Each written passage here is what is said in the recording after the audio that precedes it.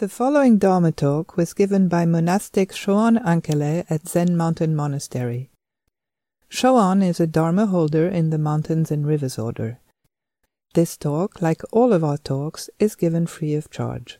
If you would like to make a donation or find out more about our various programs, visit us online at zmm.org. Thank you for listening. It's surprising to see how few people are in the room because we're generating so much energy. It feels like a very strong rahatsu here. And I can only assume that the energy that's streaming in over the love stream is adding to that. So I wanted to start with a thought experiment. This is one that I came across a year or so ago in the book Reflections on Silver River by Ken MacLeod. And it was effective for me in terms of helping me have a direct and embodied sense of tenderizing a bit, releasing the grasp, opening up. So it takes about a minute. So imagine that you're going to die in 1 minute. Wherever you are as you're hearing this is it. Just 1 more minute, and then you'll die. So you don't have any time to call anyone. There's no time to settle your affairs, no time to resolve any of the problems in your life. However you are right now, this is it. There's just 1 minute, and then your life is over.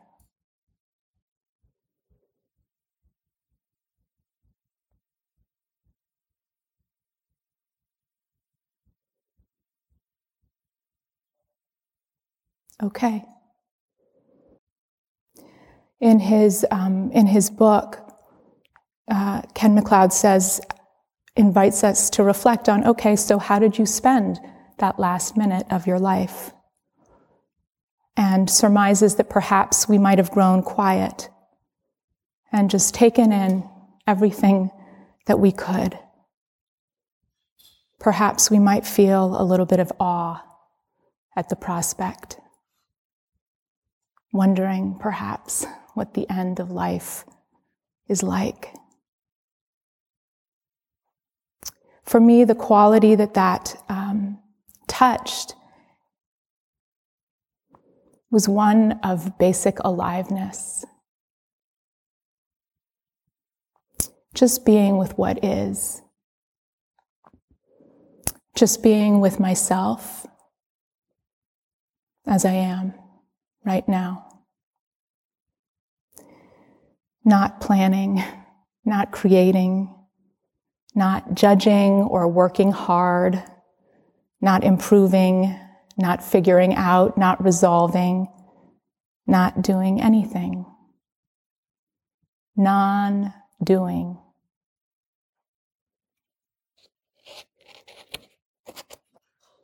This non-doing is an extremely important aspect of our zazen practice.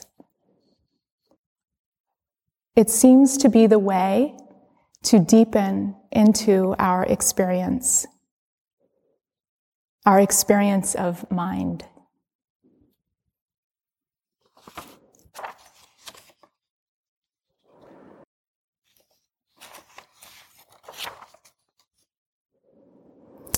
I remember at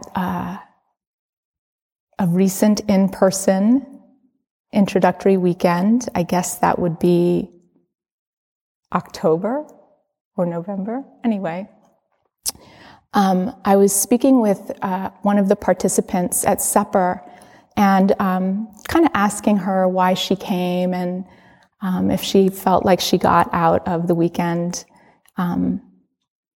anything useful to her.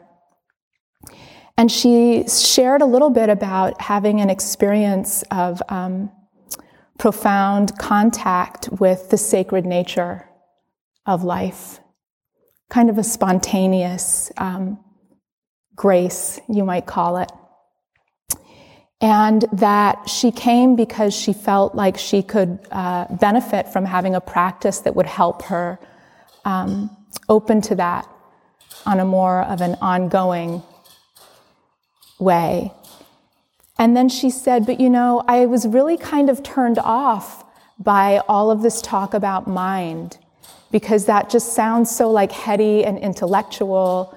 And I thought, having been one of the people who used the word mind like 50 times, I'm sure, during that day, I was like, no, that's not what that means. It's not that kind of mind. And I found myself sort of tangled up a little bit in words. And the thing that I wanted to communicate is like, no, exactly that sacred contact that you felt, that's mind. And so throw that word away if it's not working for you, and please, use what will elicit that. It's our complete experience of reality, of life, when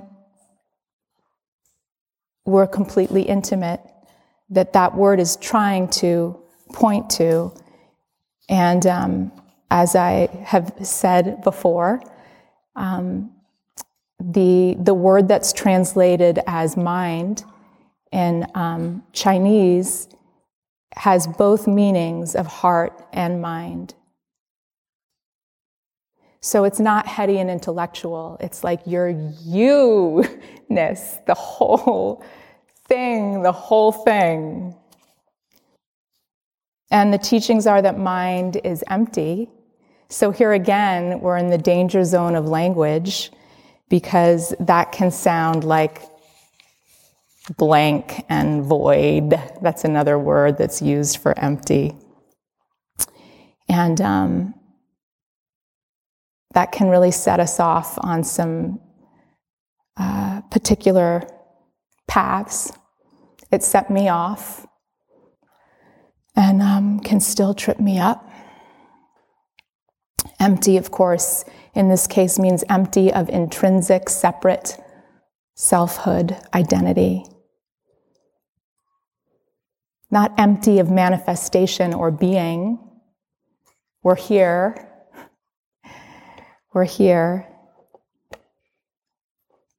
codependently originating.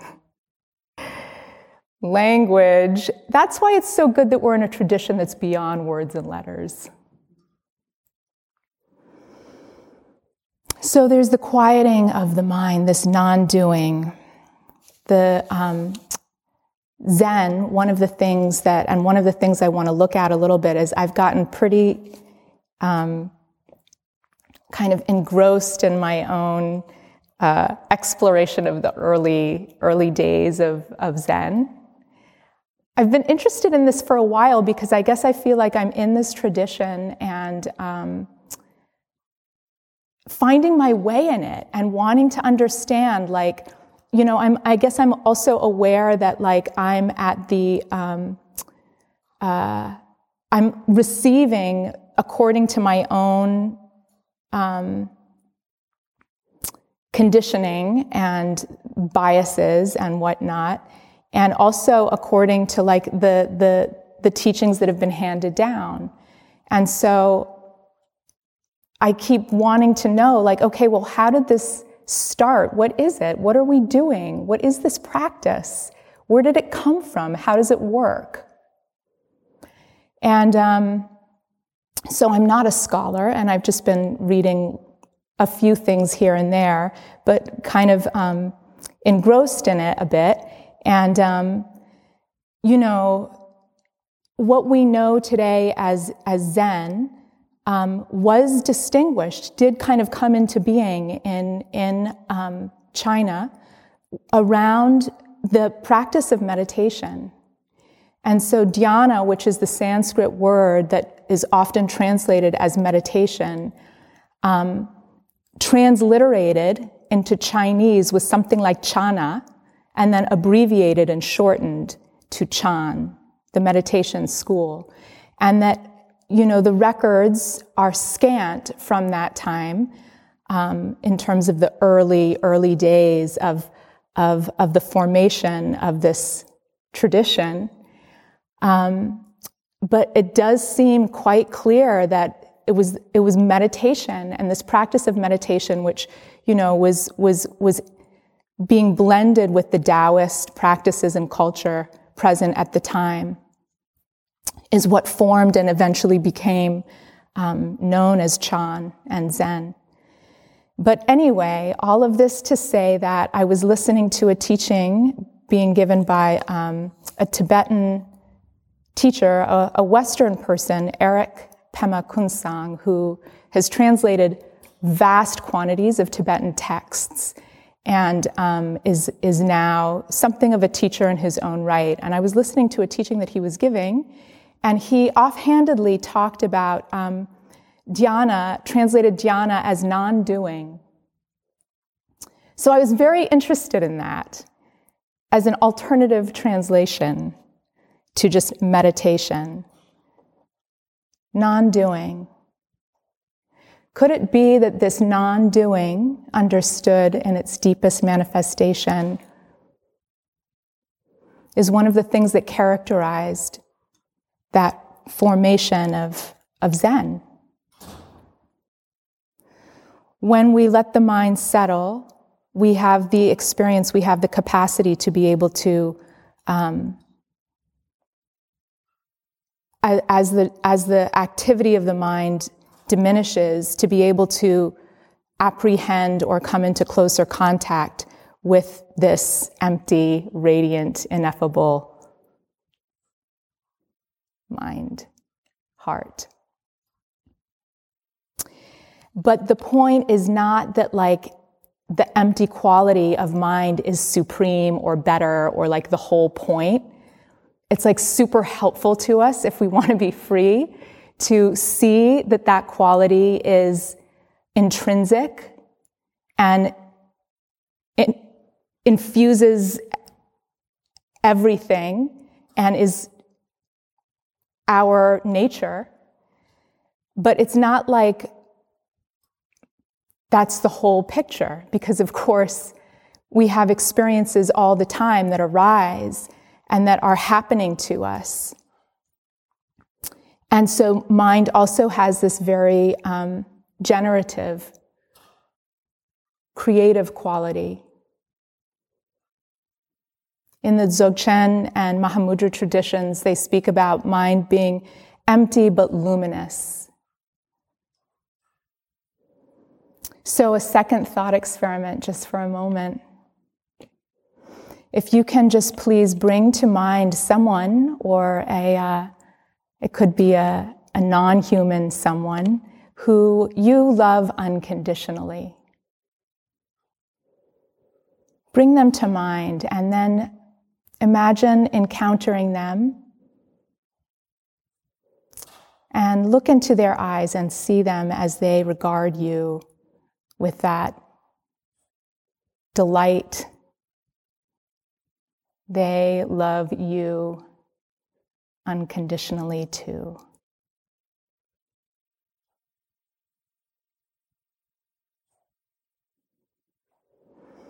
So I'm having a little trouble with this at this moment. Maybe it's because I'm nervous in giving this talk. Earlier, I was able to very much feel for myself in my own body a sense of relaxation and brightening. So I don't know, maybe if you're not the one giving the talk, that's still available to you. I hope so. Because this is your mind. You can call something into it and then have an experience based on that. Conversely, if I asked you to think about something that you're anxious about, right? Something that needs to get done, some, deadline, some problem, let's take a minute and really think about that, you'd have a whole different experience. We take this for granted. This is just what's ruling our life and shaping our days, but like, wow. So now we're talking about training our mind. We're talking about being intentional with how we use that creative capacity. So powerful.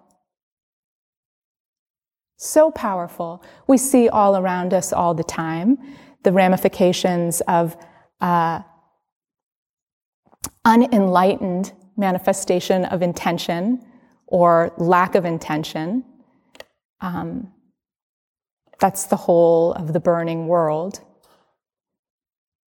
But then as practitioners, we have access and the possibility of cultivating that capacity and of really using it. We do this together. I'm so struck, I don't know about you guys, but since we've quarantine shut down for just before the holidays, we've celebrated Christmas and had a meal and presents and watched a movie and caroled to our beloved sister in quarantine in the Jizo house. We've had all of these experiences, and now we're in the middle of a deep, real Rahatsu Sesshin, and not a thing has come in from the outside. Same people, same room, same ground, same. Completely different experience. Different intention. Everyone's showing up with different energy. It's powerful.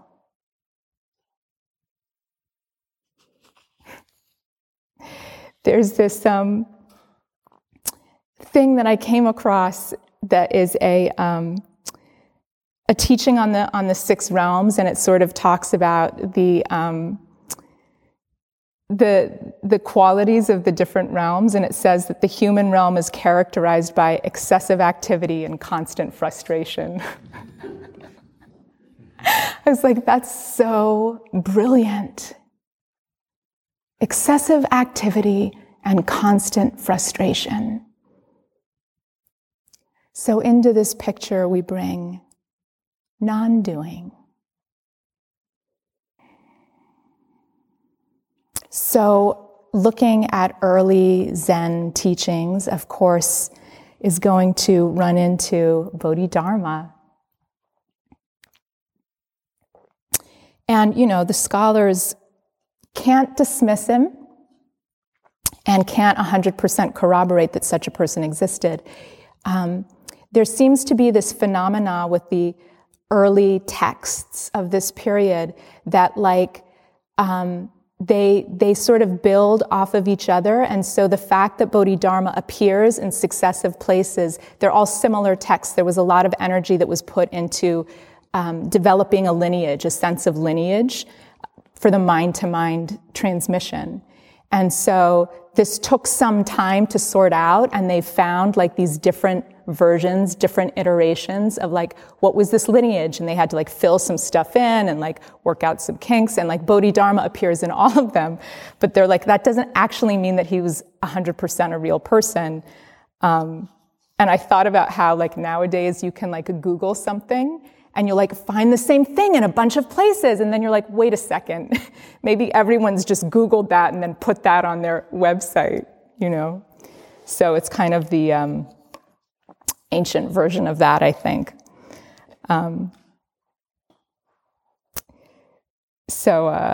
Bodhidharma. There are traditionally a few teachings attributed to him, and then it seems that there's only one that people have good consensus, no, this one was really him. The other ones people said oh, Bodhidharma wrote that in order to elevate the teaching and give it a certain notoriety within the tradition.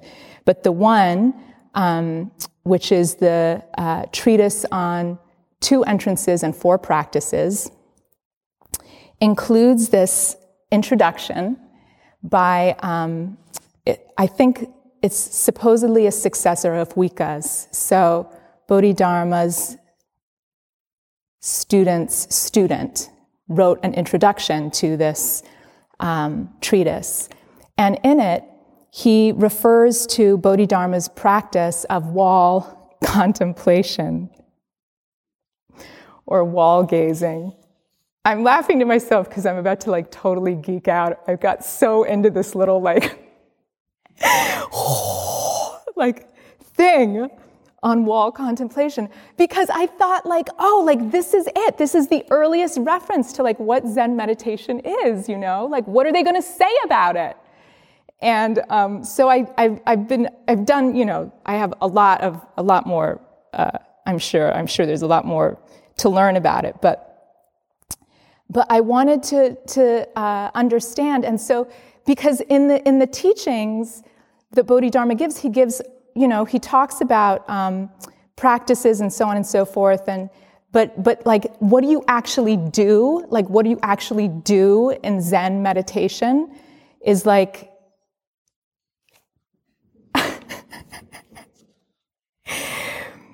so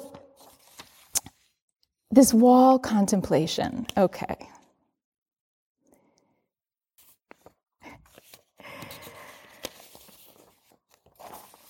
Basically, in a nutshell, because there's so little that's said about early Zen meditation, and this phrase appears, and it appears again in successive places. It appears in this introduction to Bodhidharma's apparent teaching, and then it appears in these other teachings that talk about Bodhidharma. So then whenever someone would have a biography of Bodhidharma in one of these compendiums of the lineage, they would talk about the Brahmin's practice of wall contemplation. So it became this phrase that he was very associated with. And I have heard, and I think many of you have too, that Bodhidharma sat in a cave facing a wall for 9 years. And this is an interpretation, apparently, again, linguistically, in the original Chinese. It's not clear what's the relationship between the contemplation and the wall. And people, several hundred years later, there was a clear decision that okay, Bodhidharma was sat facing a wall. This is wall contemplation. You sit facing the wall. And, but that's there have been scholars that have been well, I don't know if that's actually what it means. And so,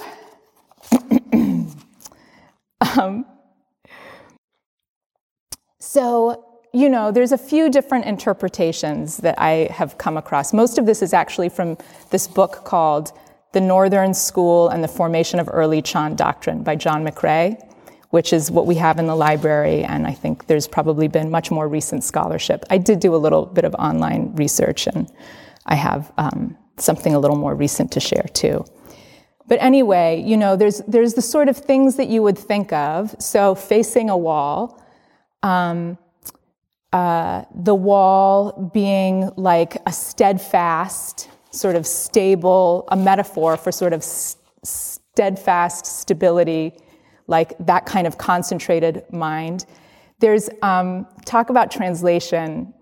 There's a part in McRae's translation of this introduction to Bodhidharma's teaching where he talks about the student uses the word frozen. He's frozen in wall contemplation, which I basically have a heart attack about because anytime people talk about zazen as being in a freeze, I'm no! Don't freeze. Don't you want to come to life? In another translation, it's translated as in this coagulated state of wall contemplation, which I'm okay, I guess there's a language barrier happening here. But then there's this one note in the, there's a Japanese professor whose name appears frequently. He obviously was / is, I really don't know, quite a scholar of renown when it comes to early Chan and Zen studies. And Yanagita is his name. And he has this other interpretation. And so the Chinese, and apologies, my pronunciation will not be authentic, Bai Quan is the wall contemplates. In essence, Bai Quan means the wall contemplates, not one contemplates a wall. Okay, so you hear the shift? It's not that you're sitting in front of a wall contemplating the wall. The wall contemplates. One becomes a wall and contemplates as such. What does one contemplate? One contemplates shunyata, emptiness. One gazes intently at a vibrantly alive shunyata. And he goes on to say that these, so there was a tradition of meditating in caves, so cool. And these are not just like, like a cave that a bear hibernated in. They were like caves that were actually created, like carved out from the rock, and then like carved with statues and sutras. I don't know, maybe some people have been to these caves. They exist. You can go see them, I guess. I saw some pictures. It's amazing. I didn't realize that. I thought Bodhidharma was just like in a cave. But like, They have like the eyes of Buddhas and Bodhisattvas carved into the floors and ceilings. So Yanagita is saying like, you have to imagine like that's where Bodhidharma is doing zazen. That's where he's doing his Bai Quan. And so the wall contemplates is, I think of like Dogen talking about like the teachings of the inanimate. I was sitting during Oryoki and thinking like, well, could the Zendo contemplate? Like if I were to sit zazen in that way, freed of this body, released, what kind of wall contemplation would that be?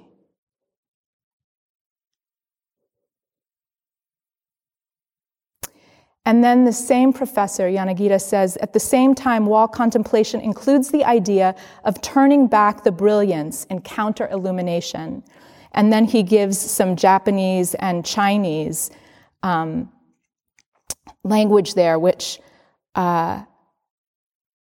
it's not clear to me how that relates to the phrase Bai Quan, but he goes on, he gives that as an example, the wonderfully bright radiance of the setting sun, or the inconceivable function of the mirror, which illuminates each and everything in existence.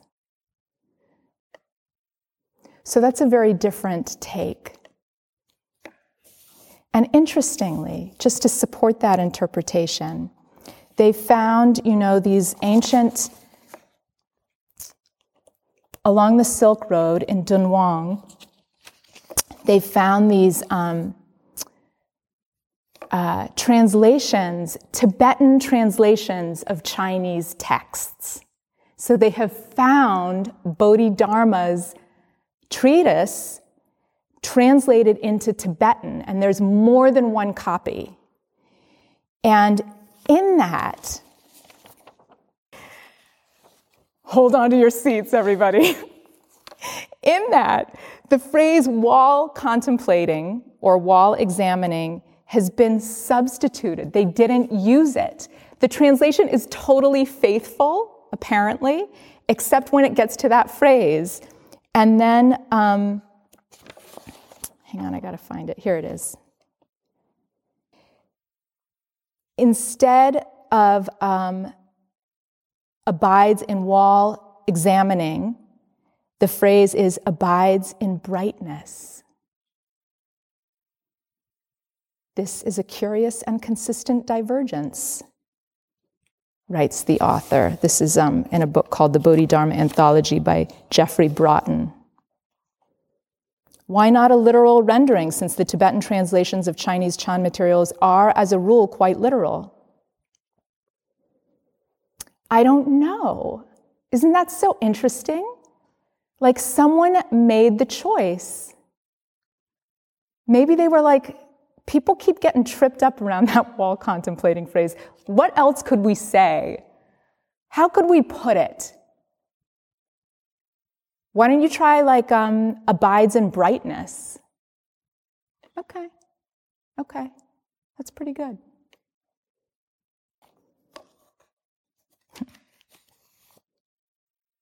That light, that brightness, that pervades the Zen teachings. It pervades Dogen. He talks about the light, the light radiating from the walls, tiles, pebbles. It's in all the koans. Not all of them, but it's throughout. It's in Hongzhi.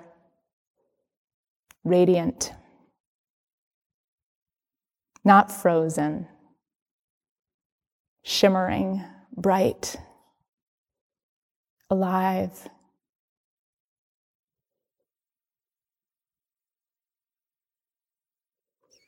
We speak about samsara sometimes as exhausting.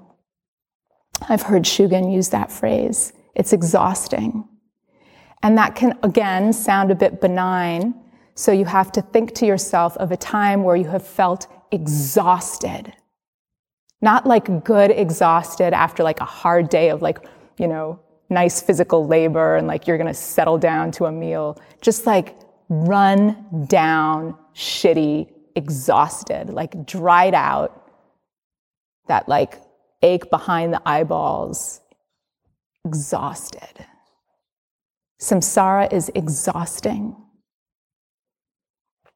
And Tulku Urgyen Rinpoche writes in Rainbow Painting, the antidote for exhaustion is, from the very beginning, to relax from deep within, to totally let be. Training in the awakened state of mind is not something you must keep up in a deliberate way. Rather, recognizing unfabricated naturalness is totally effortless. The best relaxation brings the best meditation. If you are relaxed from deep within, how can that be tiring? What is difficult is to be continually distracted. How do we let our mind quiet in that way? How do we not do? Well, when I invited you to think of a person who you love unconditionally and bring them to mind, there's a quality of easefulness that we can contact when we feel held by love. I think in a way that's why love feels so good. And so part of how we might understand deepening into our practice is to appreciate that we are holding ourselves in that kind of unconditional love. So non-doing means whatever arises in your mind, you don't have to do anything about it. You don't have to fix it. You don't have to chase it away. You don't have to pursue it or run after it or try and bend it to make it something different. You can just not do. You can just let be. When we talk about faith and practice, I feel like sometimes the strongest faith is this faith in non-doing. That we can actually just let be. And it's okay to, on the path to non-doing, to use your mind in a creative way. So it's okay to, like Roshi was saying this morning, if you're feeling tired, take up a practice that is based in compassion, like the Four Immeasurables. Bring energy into your practice. You can use the creative, generative capacity of your mind to create a space of holding yourself in love. So like whatever arises, to meet that, to just give yourself that in a feelingful, embodied way. I offer this to you because I've used it and it's worked for me. In the Platform Sutra, the first kind of Zen text, we're studying it right now, the monastics are. In it, Wei Neng is preaching to a group of practitioners, and he says, this is from Red Pine's translation, he says, if we didn't think, then our nature would be utterly empty. When we think, we transform ourselves. If we think evil thoughts, we turn into denizens of hell. If we think good thoughts, we turn into denizens of heaven. Our nature is constantly transforming itself, but deluded people are unaware of this. Just a few paragraphs down in that text, Wei Neng introduces the Bodhisattva vows, which all those years ago are pretty much exactly what we chant. So we're doing that all the time. A lot of liturgy is doing exactly that.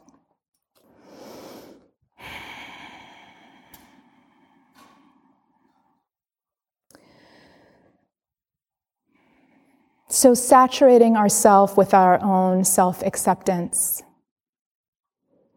Whatever arises, unconditionally allowing that. Not getting caught in the content or the stories, but just observing the energy and the experience beneath it. And to know that at the deepest level, that non-doing is a path to that unconditional love. Because somehow it's all arising out of that.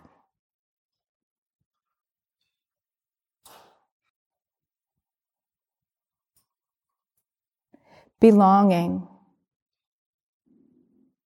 Our belonging to ourself, unquestionably.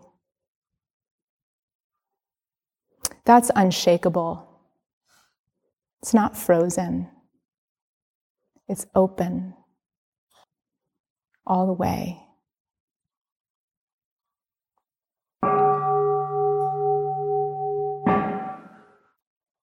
Thank you for listening. To find out more about ZMM's programs, retreats and residency, please visit us online at zmm.org.